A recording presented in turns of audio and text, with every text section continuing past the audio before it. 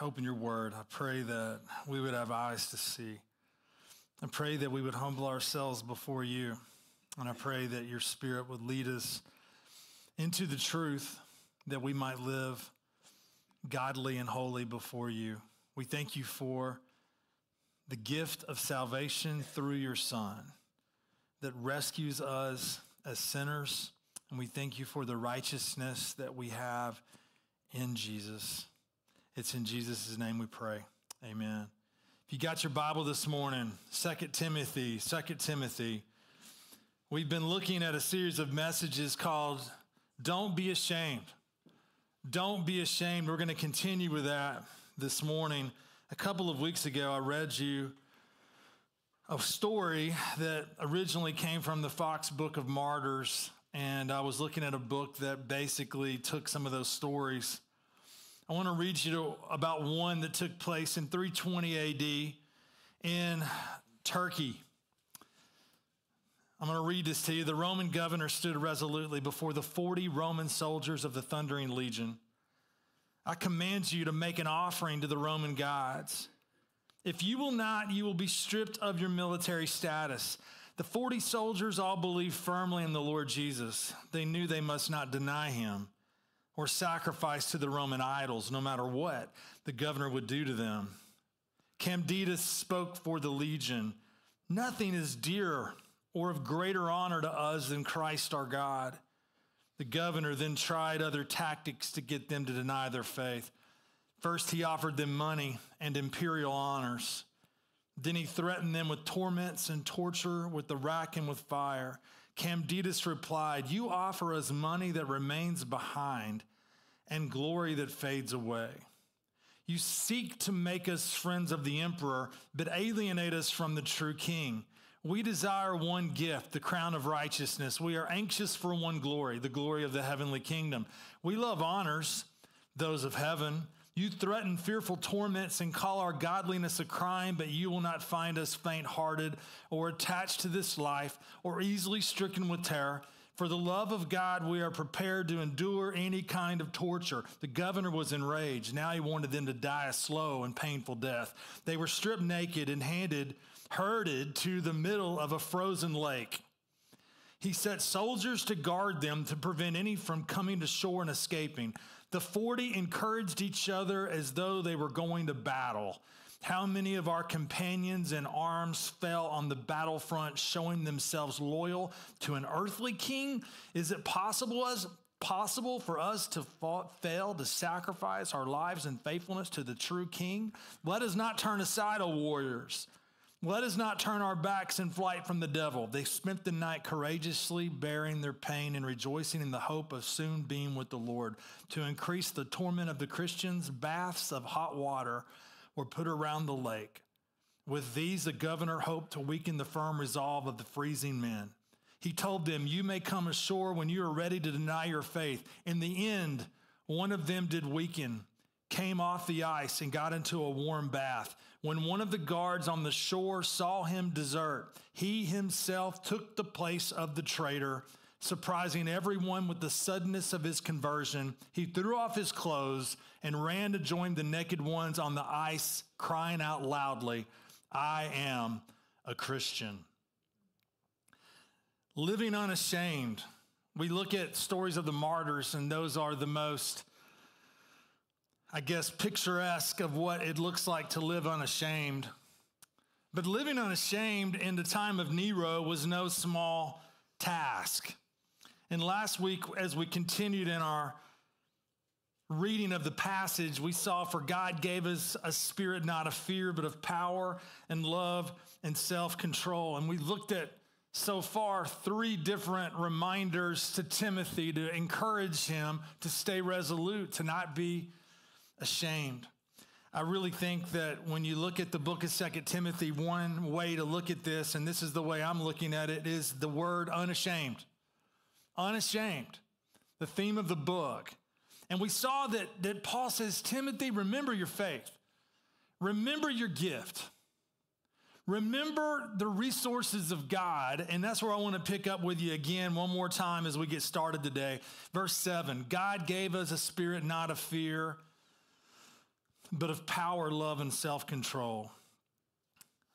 When we think about this, I want us to focus as we get started today on the resources that God supplies his people. That we live because of Christ and have the capacity in his grace, by his strength, to not be fearful, but to walk in power, to walk in love, to walk with sound mind and self-control.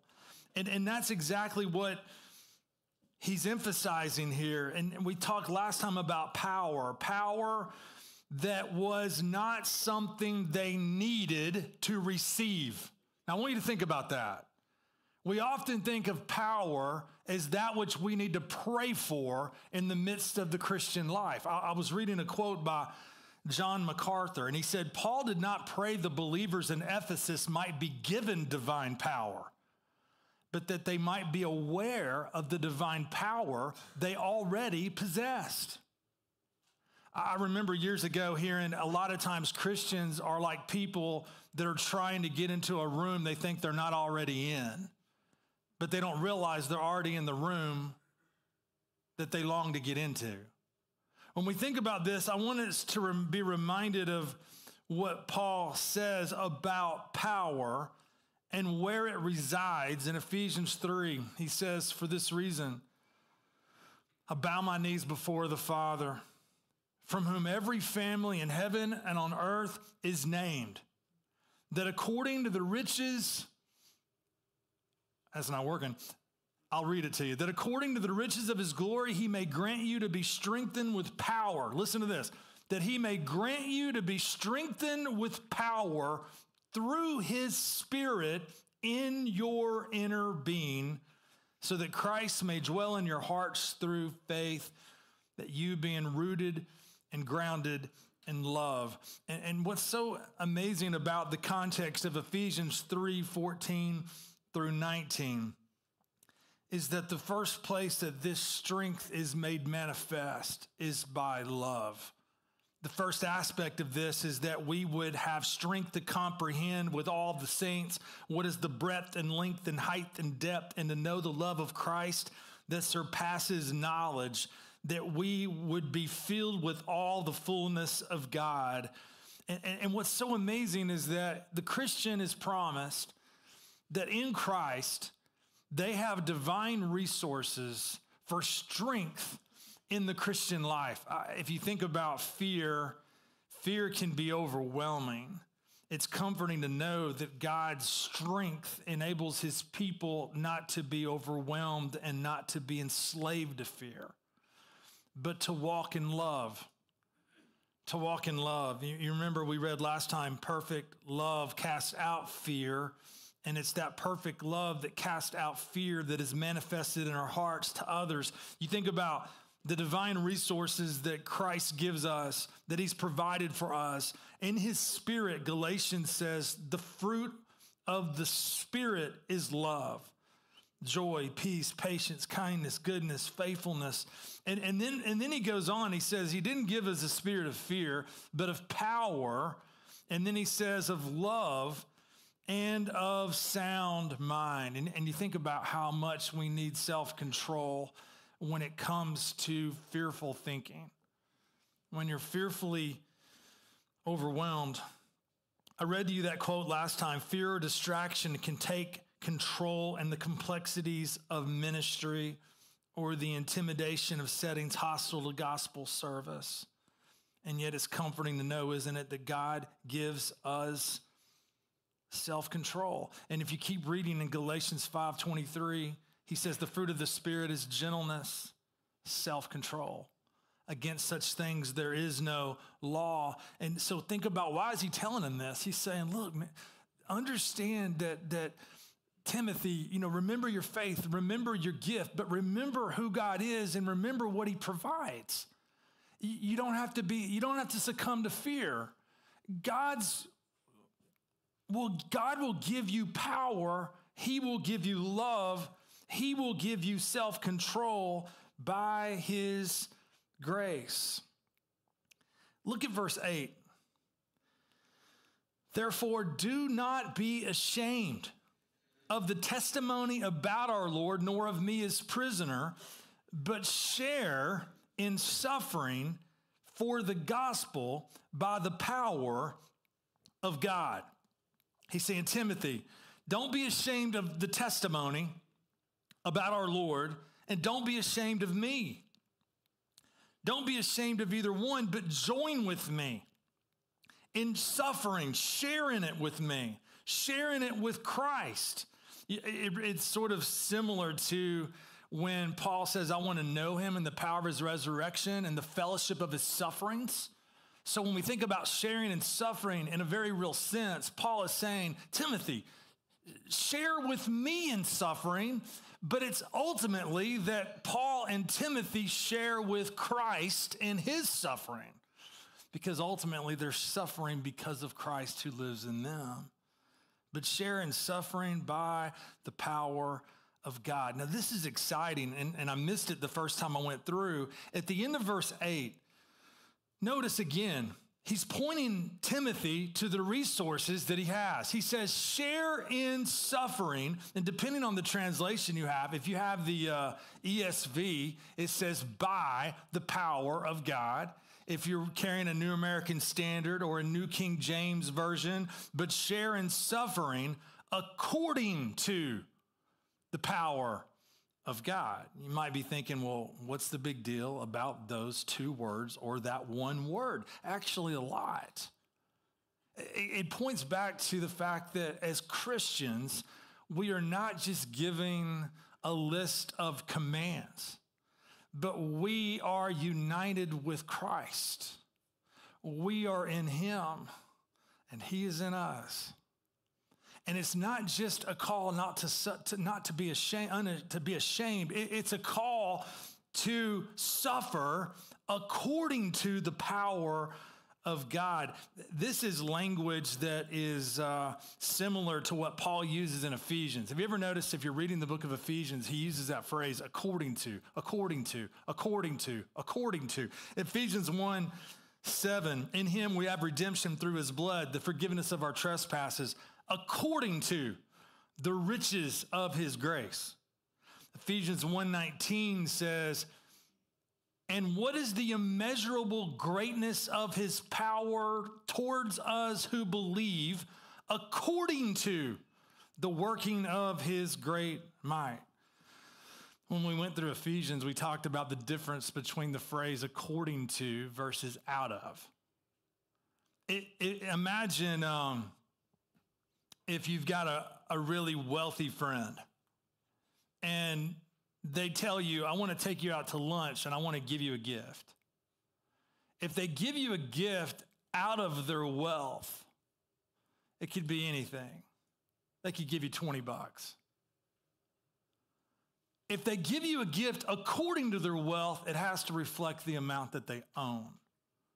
So if you have that wealthy friend and they say, let's go to lunch, I'm going to give you a gift according to my wealth, you ought to be excited, because it's got to be proportional to what they own. Now, I want you to think about something here. How am I going to live in a chaotic culture? How am I going to live when literally the culture is changing in front of our eyes? How am I going to live being called a bigot?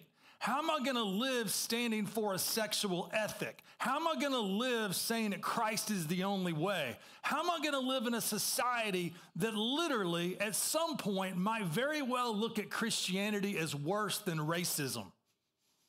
How am I going to survive? Well, good news. You're called to suffer according to the power of God. And when you suffer according to the power of God, God supplies his people out of his power. Not out of his power, but according to his power. And you say, well, how can that be? It's the mystery and it's the marvelous theology of union with Christ. When I became a Christian, it wasn't I just checked a box that I'm in the Christian camp.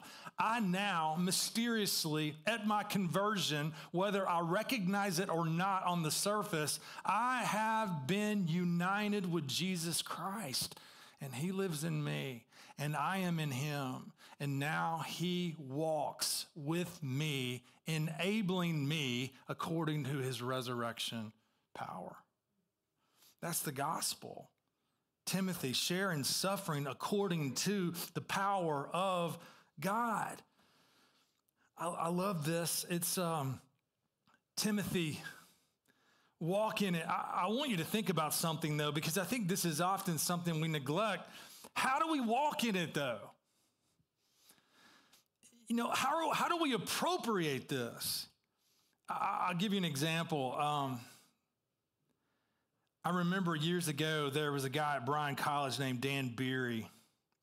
Beery played basketball with me, and he was a really big guy. Have you ever known people that didn't? He was from Oaktown, Indiana. That just sounds like a big Hoosier, strong. He was huge. I was really skinny, and it was hard for me to put on weight even when I'm working out at that age. Dan was just born big. Strong. He was like a lumberjack, huge. And we always looked at him like, where did you come from? He's massive. And Dan had some things go south for him at Bryan. This is a crazy story. He ended up at UTC going to school. One day he's walking down by the Tennessee River, down by the river park, downtown Chattanooga. And as he's walking by, a guy looks at him and says, "Have you ever rowed before?" And Dan looks at him like, "What kind of question is that?" He says, "No, I haven't." He goes, "I got to ask you a question." He goes, "Would you be willing to meet me down here at this point, and I want to watch you row?" Well, long story short, you can look it up online. Dan Beery, he won a gold medal in Greece in rowing. So his basketball career turned into something more promising. But while he was at Bryan, Dan Beery was one day outside the cafeteria, or maybe in the cafeteria, and the food was just not really appetizing. And I was like, I can't eat this. And I went up to Dan, and I was like, "Dan, you got any money?" And he says, "No." I said, "Do you got a bank card?" He said, "Yeah." And I said, "Can I use it?" "I guess." And I said, "What's your PIN?" And he looked at me like I was crazy, but we were friends. And he gave me his bank card. I said, "I'll bring it back, I promise." So we jump in a car. We're headed to eat lunch. And I'm in the back of a pickup truck. And we run into Dayton, Tennessee, downtown. And I jump out and go up to the Regions teller. And I'm looking at this teller, and I get up. And what happens when you have a number in your mind that you can't forget? And imagine what your ATM card number is. That's why mine was 0000 for a while. But anyway, don't tell anybody that. And so you go to the machine, and while I'm trying to remember the number, all my friends are yelling numbers. And I'm like, "Stop, that isn't cool, stop it." And I can't remember. And after like 4 times, they're like, "This has got to be theft. We're taking the card." So I lost his card. And now I've go back to him, "Dan, I'm sorry." He's like, "What?" But anyway, I had been given resources from Dan. He gave me access to his resources. But how was I to appropriate them? I did not appropriate what he had given me. And I want to ask you a serious question this morning. How do you appropriate all that you have in Jesus Christ? By grace, we've been called to live this life by faith. By faith in him. You see it throughout Paul's writings. It's by his grace. His grace leads us to faith. His grace drives us to faith. Through trial, he brings us to faith. But what we're called to do is dependently to trust in the promises of God. We're called to submit to Christ in our day-to-day life, walk by faith in him. It's as we walk by faith that we appropriate all that we have in Jesus Christ. And Paul says, "Timothy, don't be ashamed. Know that in Christ Jesus, he's not giving you fear. He's giving you power. He's giving you love. He's giving you self-control." But then he says, "Timothy, remember his purpose." Remember his purpose. If you lose sight of your salvation, you will be very tempted to live ashamed of the gospel of Jesus. He says in verse 9, "Who saved us and called us to a holy calling, not because of our works, but because of his own purpose and grace, which he gave us in Christ Jesus before the ages began, and which now has been manifested through the appearing of our Savior, Christ Jesus, who abolished death and brought life and immortality to light through the gospel. If you look at this at 30,000 feet, it's amazing because he really does. He covers like justification, which is we've been declared in right standing with God through Jesus by faith alone. And then he talks about, he's talking about election, he's talking about calling, he's talking about justification, sanctification. So you can make a case here. He's saying, Timothy, look at his justification, look at his sanctification, and look to the future for ultimate glorification. Because he says here, he saved us, that's number one. He called us to a holy calling that leads us to sanctification. And then he gets to the last part in verse 10 when he speaks about Jesus who abolished death and brought life and immortality to light through the gospel. What is happening here? I was reading Stephen Cole, and he said, our text is sandwiched between an exhortation to embrace suffering for the gospel without shame and an example of one who had done so. The motive that Paul uses to urge Timothy to embrace suffering is the glorious gospel of God's sovereign grace. And he goes on, because God has saved us by his sovereign grace, we should be willing to suffer for the gospel. Now keep going here. Listen to this. Getting a grasp of the glorious truth that God saved us according to his own purpose and grace, which was granted to us in Christ Jesus from all eternity, will give us the strength to endure suffering for the sake of the gospel. Reflect on your glorious salvation. Let's walk through this. The first thing he says is he saved us. He saved us and called us to a holy calling. The word saved there is one of my favorite tenses in Greek because I really feel like it's something everybody can grab onto. It's a perfect tense. It means an action in the past with continuous results. He saved us. This is phenomenal. We've been rescued, and we walk in that salvation even now. It's something that's not just in the past, it's current because of what God did in the past. He saved us. I was looking at it. There's a quote here by Charles Spurgeon. And I could have just read this 2 paragraphs and we could have said amen and gone home. He says, the apostle uses the perfect tense and says, who hath saved us? Believers in Christ Jesus are saved. They are not looked upon as persons who are in a hopeful state and may ultimately be saved, but they are already saved. Salvation, he says, is not a blessing to be enjoyed upon the dying bed and to be sung of in a future state above, but a matter to be obtained, received, promised, and enjoyed now. The Christian is perfectly saved in God's purpose. God has ordained him unto salvation, and that purpose is complete. That's a lot, isn't it? He saved us. He saved us. Cole says some good reminders here. We were saved. And when we think of that language, he saved us. What did he save us from? We're saved because we were dead in our sins. In Ephesians 2:1, John 11, he saved us because we were blind. John 9, 2 Corinthians 4:4. He saved us because we were lost. Luke 15. He saved us because we're the picture of the leprous, the leper. Luke 5:12-14. He saved us because we're the picture of crippled. Luke 5:18-25. We're the picture of deaf. Mark 7:31. We are the picture of hardened. Ephesians 4:18. He rescued us in our helpless state. Psalm 40 verse 2 says this. He drew me up from the pit of destruction, out of the miry bog, and set my feet upon a rock, making my steps secure. He drew me up from the pit of destruction. Titus, we just looked at.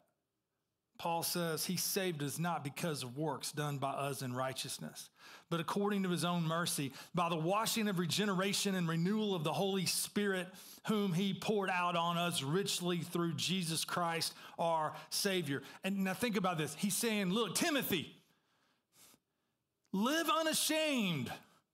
You always have to remember your salvation. You have to remember your calling. You have to remember the appearing of Christ and the manifestation of all that this came through in the cross.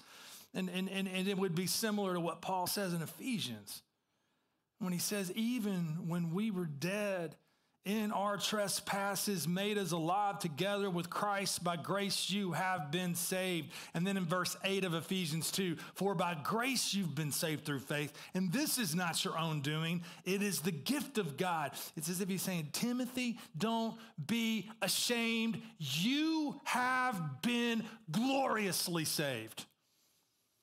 But what if you lose sight of that salvation?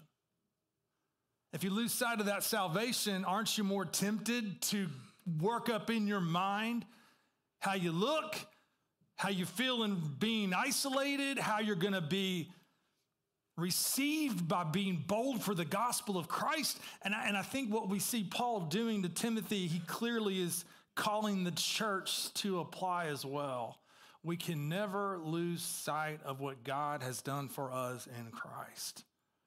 If you want to live bold, you can take it to the bank. You have to do a deep dive and reflection and meditation on the miracle and the wonder of your salvation.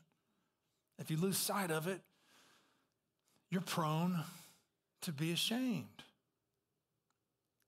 But then he not only says he saved us, he says he called us. It's interesting because when you look at that word calling in the New Testament, it can mean different things at different times. And when Paul uses in Ephesians 1, he says, I pray that you would know what is the hope of his calling, the hope of his calling. And while that's part of this, here he's speaking about the fact that we're called to a holy life. We're called to holiness. He says, who saved us and called us to a holy calling. Not because of our works, but because of his own purpose and grace. This is marvelous, you know. It's one of these where it's like he set us apart. It's like he's called you to a holy calling, Timothy. He's called you to live set apart. If you're tempted to be ashamed, you're tempted not to think of yourself as set apart.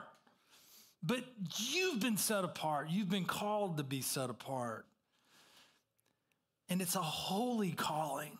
And what he's going to remind him of in a second is that this calling is from eternity past. It's marvelous.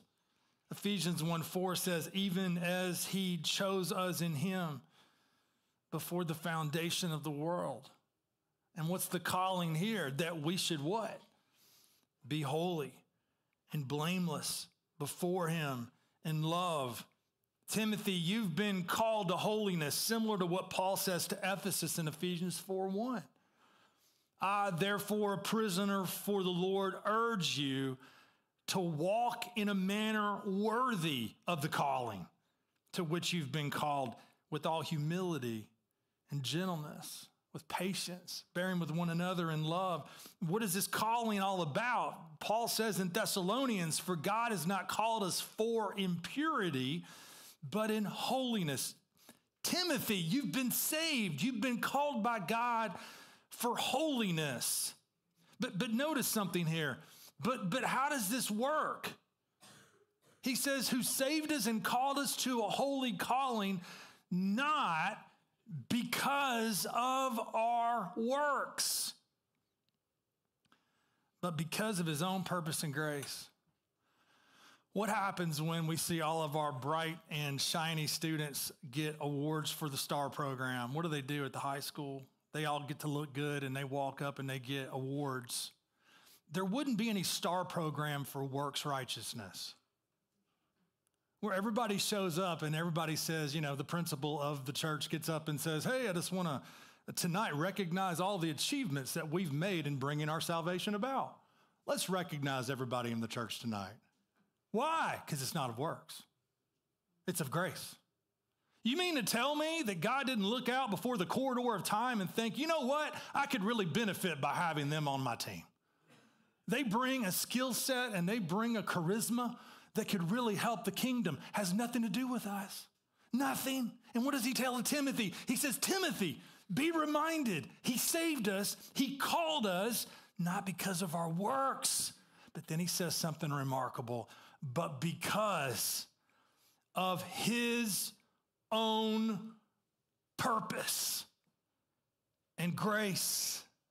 I love this. Timothy, remember his purpose. Remember his purpose.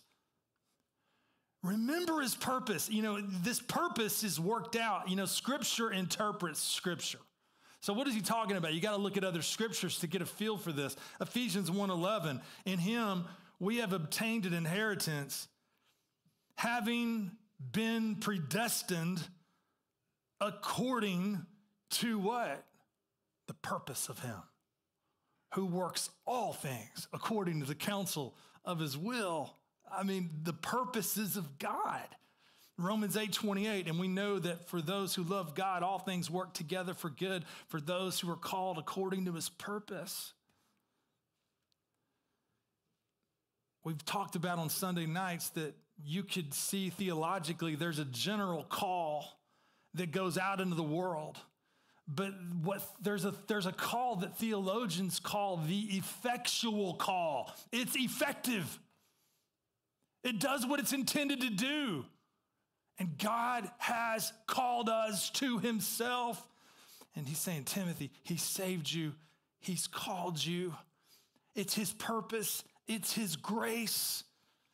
And then he says something that just makes your mouth open wide. He says, which he gave us in Christ Jesus before the ages began.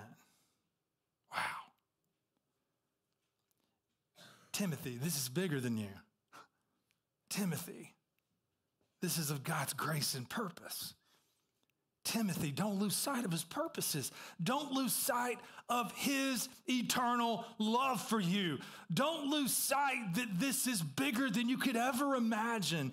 And when he speaks about this, it's that which he gave in Christ before the ages began. I love this because in my translation here, it says, which he gave us in Christ Jesus before the ages began. The New American Standard says, but according to his own purpose and grace, which was granted us in Christ Jesus from all eternity. I love watching my boys run, and I love watching those meets and all the runners. And there's a lot of people out there, a lot of schools. And you don't know when they're coming. And you see somebody come by, and you're thinking, okay, who's next? Because the first runner is setting the pace. I want you to see what he's saying here. From is the idea that it is a marker of a point of time prior to another point of time. This is amazing. Now you go, okay, wait a minute. All the ages of time. But before, if you think of the ages of time as being a runner, before the ages of time comes around the corner, you have this come before. Before the ages of time, God had eternally called you to himself. Now, I'll tell you something to chew on here. Paul's not writing this like, all right, now, Timothy, please sit down. Let's debate what you think about free will and predestination, and let's sit down and just figure out all the questions. No, it's never presented that way. It's presented like, look, I'm going to tell you a mystery, but I'm going to tell you straight here. This is not about you. This is about God's sovereign call before the ages began. And it ought not to bring us to the place of argument. It ought to bring us to the place of, wow. Timothy, don't be ashamed.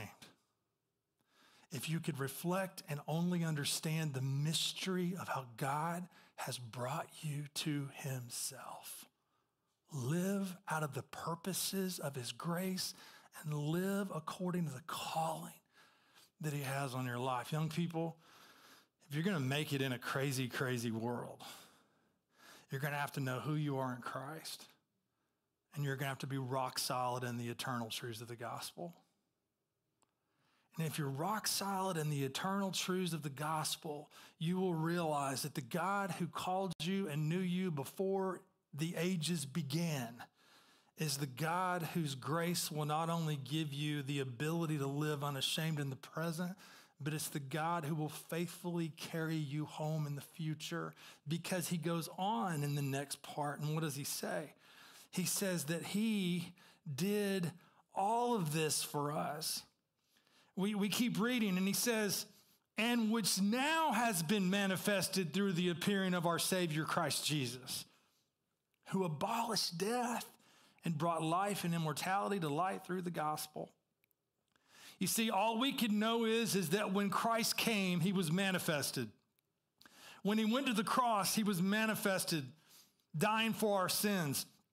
But if we look at the words here in 2 Timothy 1, 8 through 10, we see what comes before that. We see the purposes and the counsel of God in bringing all of this about. You know, I tell you, like, what if we lived out of this? What if we lived out of this? John Stott puts it in 5 categories. He says the first is the eternal gift to us in Christ of his grace. Number 2, the second is the historical appearing of Christ to abolish death by his death and resurrection. The third is the personal call of God to sinners through the preaching of the gospel. The fourth is the moral sanctification of believers by the Holy Spirit. And the fifth is the final heavenly perfection in which the holy calling is consummated. I was thinking about Timothy had to have in the back of his mind, I wonder if I'm going to die for the gospel. Because his mentor is writing a letter from prison when he's about to be martyred for the gospel. And I think how comforting to know that God has you from eternity past all the way through eternity future, because he has accomplished it by abolishing death and bringing life and immortality to light through the gospel. I was, years ago, I was in Alaska. It's one of my favorite memories with my dad. I was 16 to 18, somewhere in that range. I think it was 18. I remember my freshman year was rough. And I remember I knew at the end of the semester, I was going with my mom and dad and my best friend to Alaska. And I was like, you know, in March, I was like, just get through. You're going to Alaska. You can make it. And I got through with school, and that June we went to Alaska. Well, I got to go twice. On one of those trips, we got to go up. A guy that was in the church where he was speaking said, I want to take you up in a plane, and I want to show you the glaciers. I want to show you some other stuff. And it was absolutely extraordinary. I can't even describe it to you. We went up in a plane, and we were flying over mountains where we were looking at these like cliffs, and we were looking at Dall sheep on the side of these mountains, on these ledges. And they had all those, this beautiful creatures. And we were looking all through there. We would fly over grizzly bears. We were flying through glaciers. There was this rock formation. It looked like something you would see in Utah where people hike. And the plane was a smaller plane. And he flew up underneath this rock formation. I was like, we're in Star Wars. It's pretty cool. But I remember just sitting there, and it took my breath away. And when I try to tell somebody what that was like, it just doesn't work. You ever taken a picture in a really pretty place and the picture just doesn't do it justice? My words can't do justice to what I saw. Paul is sort of pulling back the curtain here, and he's saying, Timothy, are you tempted to live ashamed? Are you tempted to live out of fear? Timothy, you got to reflect on the purposes of God. Timothy, this is way bigger than you. It comes way before your time. If you can understand your life in the redemptive story and plan of God and understand how you live, and out of that identity, out of that purpose, Timothy, you'll live with purpose. You'll live unashamed. You'll live according to his resources. You'll live fanning into flame the gift that he's given you. You'll live to the glory of God. I could go on and on and on, but this morning, let us never lose sight of God's glorious work for us in Christ Jesus from even eternity past. Would you bow your head? We're going to be going into the time of the Lord's Supper this morning. And while you bow your head, I'm going to ask the men that are going to help pass this out to come forward. And as you pray this morning, have you lost sight of his resources? Have you lost sight of how he's called you to appropriate and walk in those resources? Have you lost sight of the glory of your salvation and the glory of his rescue? When we take the Lord's Supper, we reflect and remember in great joy what Christ has done for us. So it's fitting that in a passage like 2 Timothy 1, 8 through 10, we were taking of communion this morning. So what I'm going to do is I'm going to pray, and then as I'm done praying, we're going to pass out the bread, and then we will pass out the cup after we've taken of the bread. Father, I thank you for your glorious salvation. And I thank you that this is bigger than we could ever imagine. I thank you that we could never take credit for it. I thank you that faith is a gift. I thank you that you're working out your purposes. You're working out of your grace for your glory. And I pray that we would never see our life outside of that realm. But we would live in this world, in our context, through the lens of your glorious grace that you've brought us in your Son. I pray that you would give us the ability, from the youngest in this room to the oldest, to live that way. I pray that the youngest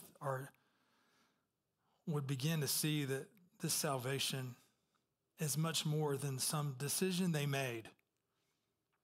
This salvation is rooted in the wisdom and the sovereign power of who you are. And I pray that it would bring them great joy. It'd bring us great joy and great comfort and great peace. And I pray today as we take of this Lord's Supper, I thank you, Lord, that you've called us to take it. And I pray that as we take it, we would take it in a way that honors and worships you. It's in Jesus' name we pray. Amen.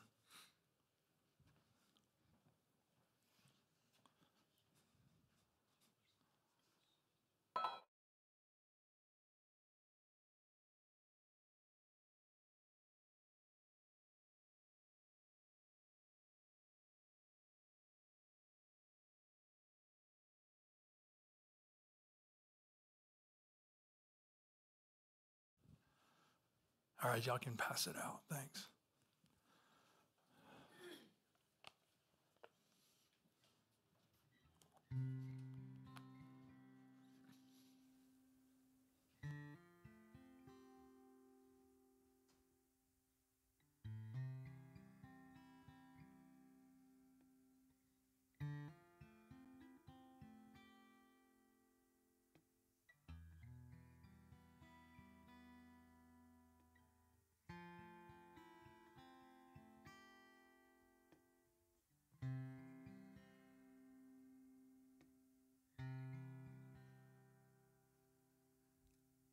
Before the throne of God above,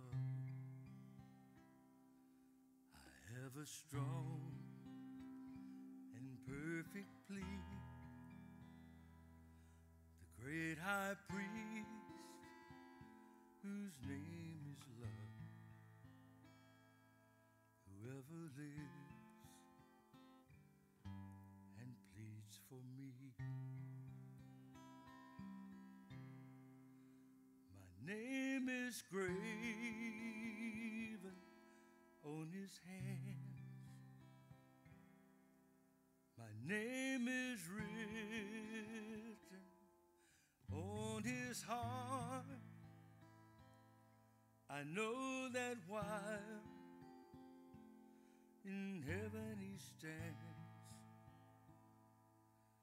no tongue can bid me thence apart. No tongue can bid me thence apart.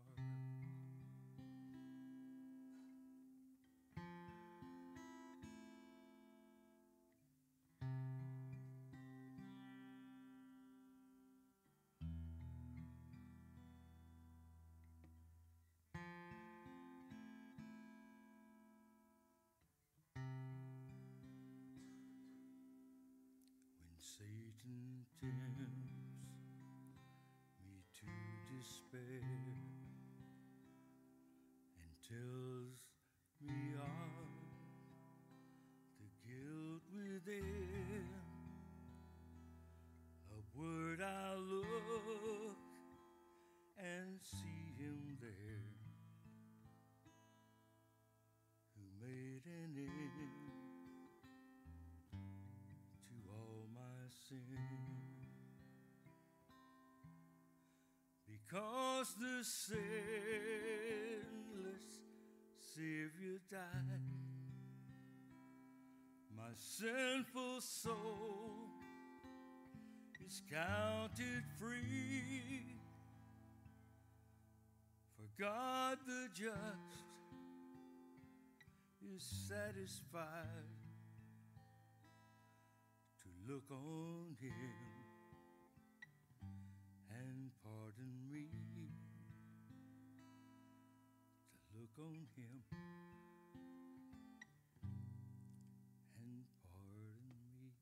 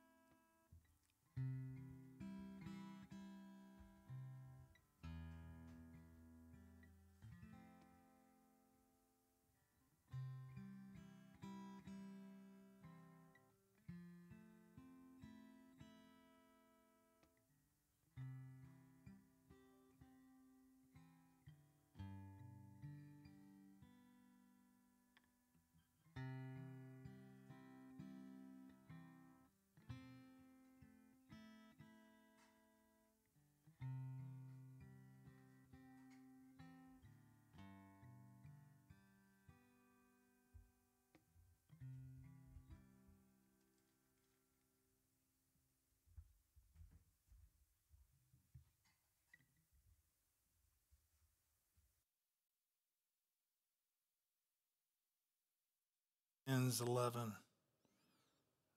Paul says, "For I received from the Lord what I also delivered to you, that the Lord Jesus on the night when he was betrayed took bread. And when he had given thanks, he broke it and said, 'This is my body, which is for you. Do this in remembrance of me.'" I was looking at Luke 22, and when the hour came, he reclined at a table and the apostles with him, and he said to them, "I have earnestly desired to eat this Passover with you before I suffer. For I tell you, I will not eat it until it is fulfilled in the kingdom of God." And it goes on, and he took a cup. When he had given thanks, he said, "Take this and divide it among yourselves. For I tell you that from now on I will not drink of the fruit of the vine until the kingdom of God comes."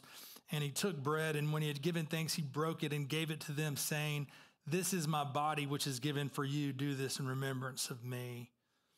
And we see this inauguration of this supper. And so we take of the bread, remembering, as Paul says here, "This is my body, which is for you," quoting the Lord. "Do this in remembrance of me."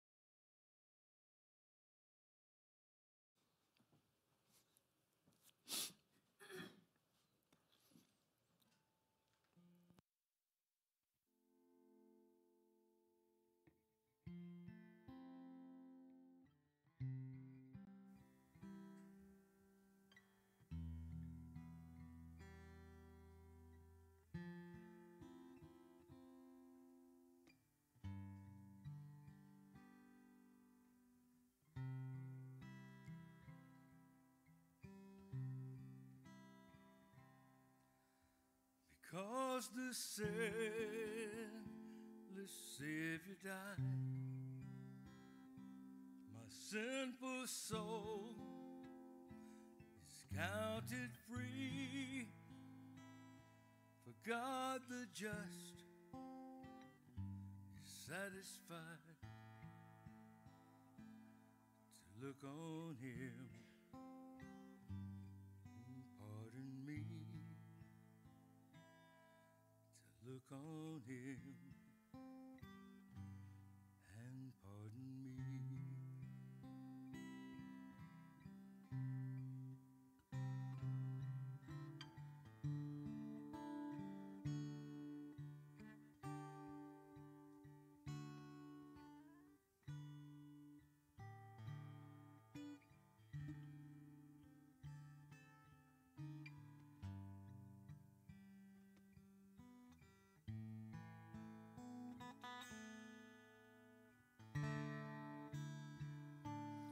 Behold him there, the risen Lamb, my perfect spotless righteousness, the great unchangeable I am, the King of glory and of grace.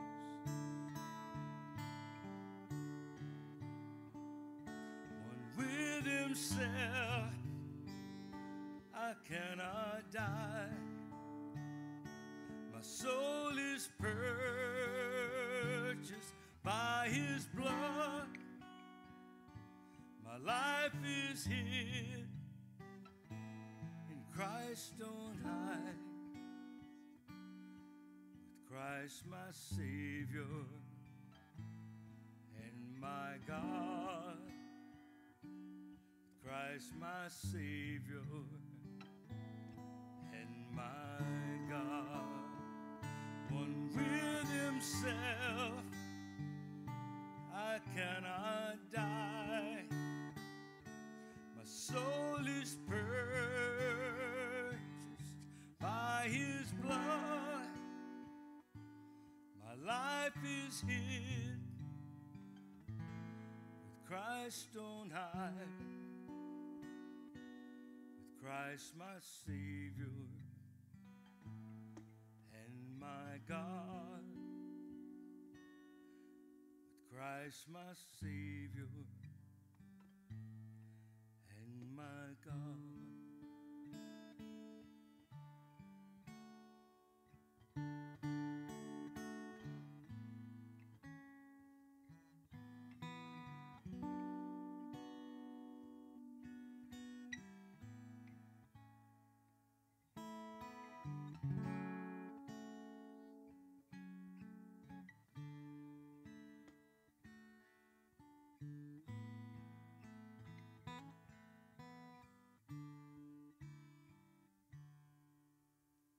Before the throne of God above, I have a strong and perfect plea. The great high priest, whose name is love, whoever lives and pleads for me.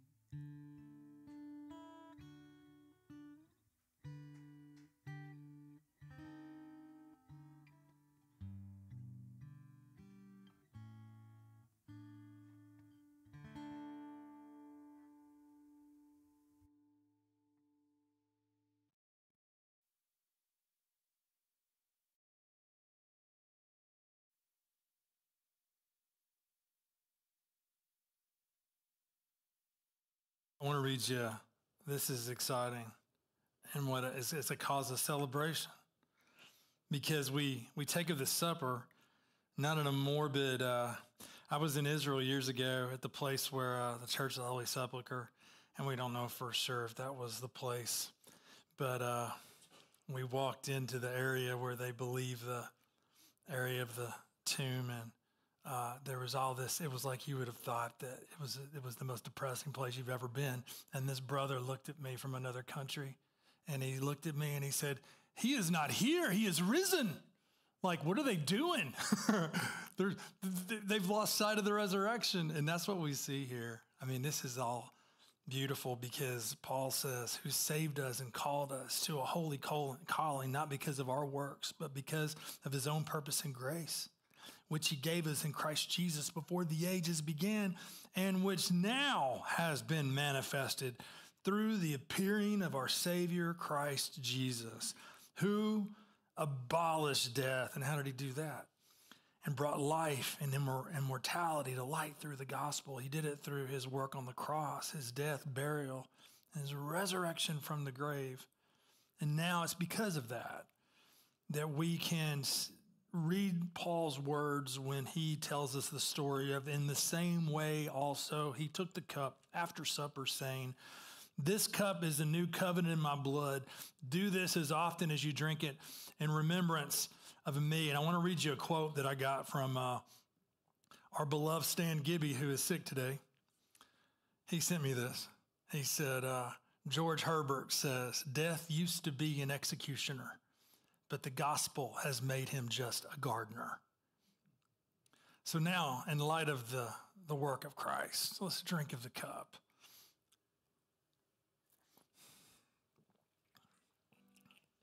We praise you, Father, for the perfect work of your Son.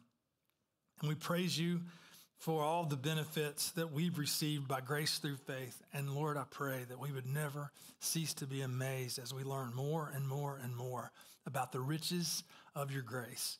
And I pray as we leave that you would take your word and that it would change us, and that, God, it would give us boldness, and it would give us ability to live in this world with purpose and meaning out of your will. I thank you for the blessing of taking of this supper with your people.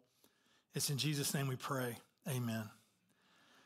If you'd be seated real fast, guys. One last thing that's going to end a wonderful morning. It's always a joy when people join the church. And I'm going to ask Dean and Mary to come up. And Dean and Mary have been coming to Riverside now for over a year. And they, in this process, have been praying about where God would have them. And they are, I've had a chance to get to know them and to hear their story and to hear their testimony. And we are so grateful that God has brought y'all to Riverside, and we're thankful for you. And we're just really joyful that y'all are officially becoming a part of this church. And so today, if you're excited like I am, will you stand with me and join them? And we're thankful for y'all. And we're glad you're here. And we're excited. And so, I'm not going to make them stand up here, but I am going to ask you that you would find them before you leave and give them a hug.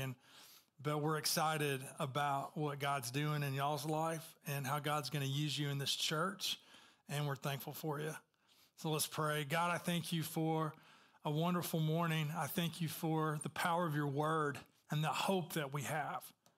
And I thank you, Lord, that we can live hopeful, not wondering whether or not we will one day have peace, but we can live with assurance because of your promises. That we can live knowing that this salvation you've brought is an action in the past with present results, ongoing results. That it's not something we step in and out of on a weekly basis. It's not something that we continuously leave and come back in. But it's something that is accomplished through the perfect work of Jesus. And I pray that we would see the joy and the hope in that.